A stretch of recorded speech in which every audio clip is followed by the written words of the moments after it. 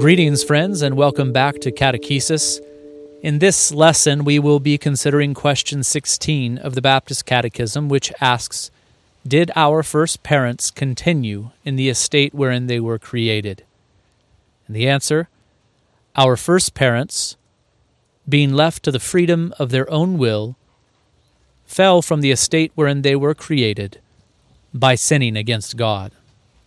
The words, our first parents, have obvious reference to Adam and Eve. And we must remember that Adam and Eve were not only our first parents biologically speaking, but that God also entered into a covenant of life or works with Adam. We learned about that in the previous question. Answer 15 says, when God had created man, he entered into a covenant of life with him upon condition of perfect obedience, forbidding him to eat of the tree of the knowledge of good and evil upon pain of death. And a little bit later in the Catechism, we will learn that Adam's obedience or disobedience to the terms of this covenant would affect not only him, but all who would descend from him. This question that we are now considering is of particular importance, therefore. Not only are we asking what happened with Adam and Eve, historically speaking, but rather we are asking what happened to humanity. And I know I'm getting a little ahead of myself here, but I think it is helpful to see where this is all headed. Here in question 16, we hear the word sin for the first time. Adam and Eve sinned against God, we are told. But we must remember that when Adam sinned, all of humanity sinned in him, for he was a representative of others. And so back to the question, did our first parents continue in the estate wherein they were created?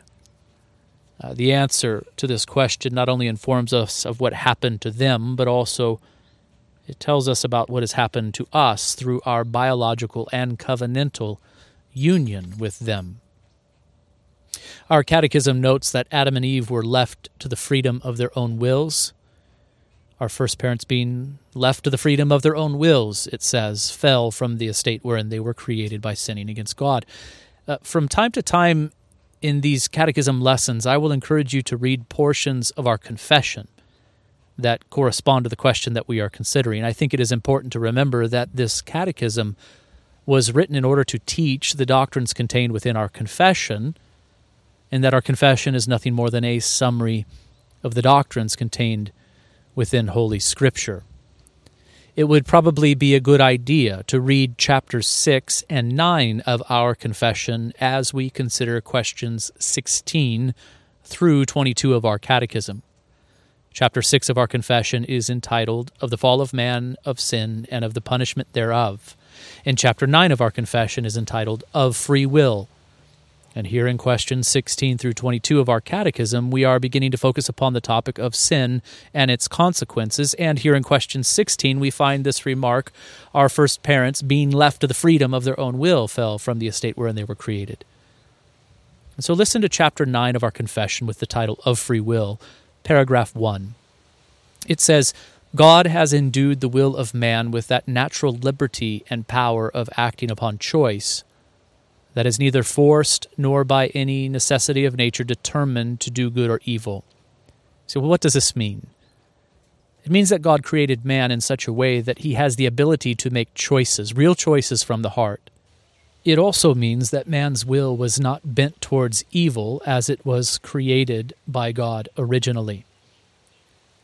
Chapter 9, paragraph 2 of our confession says, man, in his state of innocency, had freedom and power to will and to do that which was good and well-pleasing to God, but yet was mutable, so that he might fall from it. You'll notice this little phrase, state of innocency. What is that a reference to? Well, it is a reference to the state of being that Adam and Eve enjoyed while in the garden and prior to their fall into sin. They were innocent. They were pure. And notice, they were most free. They had freedom and power to will and to do that which was good and well-pleasing to God. But our confession also says that they were mutable. They could be changed so that they might fall from it. Our catechism summarizes all of that when it says that our first parents were left to the freedom of their own will. We are to see that Adam and Eve were created upright but free. They were free to choose that which was good and pleasing to God, leading to life eternal, and they were free to choose that which was evil and sinful, leading to death. But to get back to the question, did our first parents continue in the estate wherein they were created? The answer is no. They fell from the estate wherein they were created by sinning against God. Please get used to this talk of estates or states of being. We don't talk this way much anymore, but the terms estate or states of being are used both in our catechism and confession to describe the condition of man's soul as it pertains to our ability to either obey or disobey God's law. Chapter 9 of our confession teaches, and rightly so, that in every state of being, man has the ability to make real choices, free choices from the heart. In the state of innocency, you're to think of Adam before the fall here, man had freedom and power to will and to do that which was good and well-pleasing to God, but yet was mutable so that he might fall from it. We've already heard about that. In the state of sin, think of Adam and every one of his descendants after the fall. Man has wholly lost all ability of will to any spiritual good accompanying salvation. So as a natural man, being altogether averse from that good and dead in sin, is not able by his own strength to convert himself or to prepare himself thereunto. In the state of grace, or to think of those who have been converted or regenerated by God, man is freed from his natural bondage under sin, and by God's grace alone is enabled freely to will and to do that which is spiritually good, yet so as that by reason of his remaining corruptions he does not perfectly nor only will that which is good, but does also will that which is evil. And this describes the experience of the Christian. And then lastly, in the state of glory, we are to think here of all of God's redeemed in the new heavens and earth. Man is made perfectly and immutably free to do good alone. This is what chapter 9 of our confession teaches. This talk of the various estates or states of being is very helpful, I think. In every state of being, man is man, and man is free to make real choices from the heart, but what changes is his ability. Adam and Eve were created innocent, we are told, but they fell from this estate. They fell from a state of knowledge. Paul, speaking of the unregenerate children of Adam, says they are darkened in their understanding, alienated from the life of God because of the ignorance that is in them due to their hardness of heart. They fell from a state of holiness. Again, Paul says they have become callous and have given themselves up to sensuality, greedy to practice every kind of impurity. They fell from a state of freedom.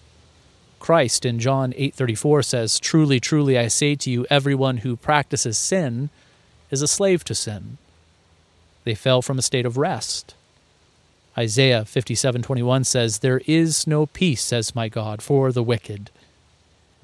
They fell from a state of communion with God. In Genesis 3:8 we read, "And they heard the sound of the Lord walking in the garden in the cool of the day. And the man and his wife hid themselves from the presence of the Lord God among the trees of the garden." What a sad scene that is. And they fell from a state of happiness. In Genesis 3:24 we learn that God drove out the man, and at the east of the Garden of Eden he placed the cherubim and the flaming sword that turned every way to guard the way to the tree of life.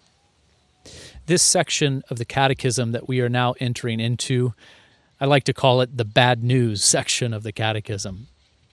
Listen to the questions here, and I'll give some of the answers, or at least summarize them for you. Questions 16 through 22. Did our first parents continue in the estate wherein they were created? We are saying no, they sinned.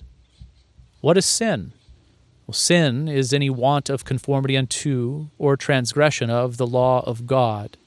Question 18.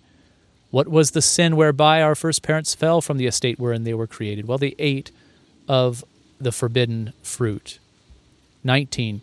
Did all mankind fall in Adam's first transgression? Yes, our catechism says, all mankind descending from him by ordinary generation sinned in him and fell with him in his first transgression. 20. Into what estate did the fall bring mankind? The answer is that the fall brought mankind into an estate of sin and misery. 21. Wherein consists the sinfulness of that estate whereinto man fell? Answer. The sinfulness of that estate whereinto man fell consists in the guilt of Adam's first sin, the want of original righteousness or the lacking of original righteousness, and the corruption of his whole nature which is commonly called original sin, together with all actual transgressions which proceed from it. 22. What is the misery of that estate unto where man fell? Answer: all mankind by their fall lost communion with God, are under his wrath and curse, and so made liable to all the miseries of this life, to death itself, and to the pains of hell forever. This is all bad news in questions 16 through 22. It's true. It's stuff that we must talk about, especially if we are to understand the good news. But it's all bad news in questions 16 through 22. But when I am teaching through this section, and it will take us a little bit of time to get through it together, I do like to remind people of the good news that is quickly coming. The bad news having been sufficiently delivered, question 23 then asks, did God leave all mankind to perish in the estate of sin and misery? And the answer is a wonderfully good answer. It is good news. God, having out of his mere good pleasure, from all eternity, elected some to everlasting life, did enter into a covenant of grace to deliver them out of the estate of sin and misery, and to bring them into an estate of salvation by a Redeemer. Blessed be the God and Father of our Lord Jesus Christ, who has blessed us in Christ with every spiritual blessing in the heavenly places. I think this should be our reply, along with Paul. Until next time, brothers and sisters, abide in Christ.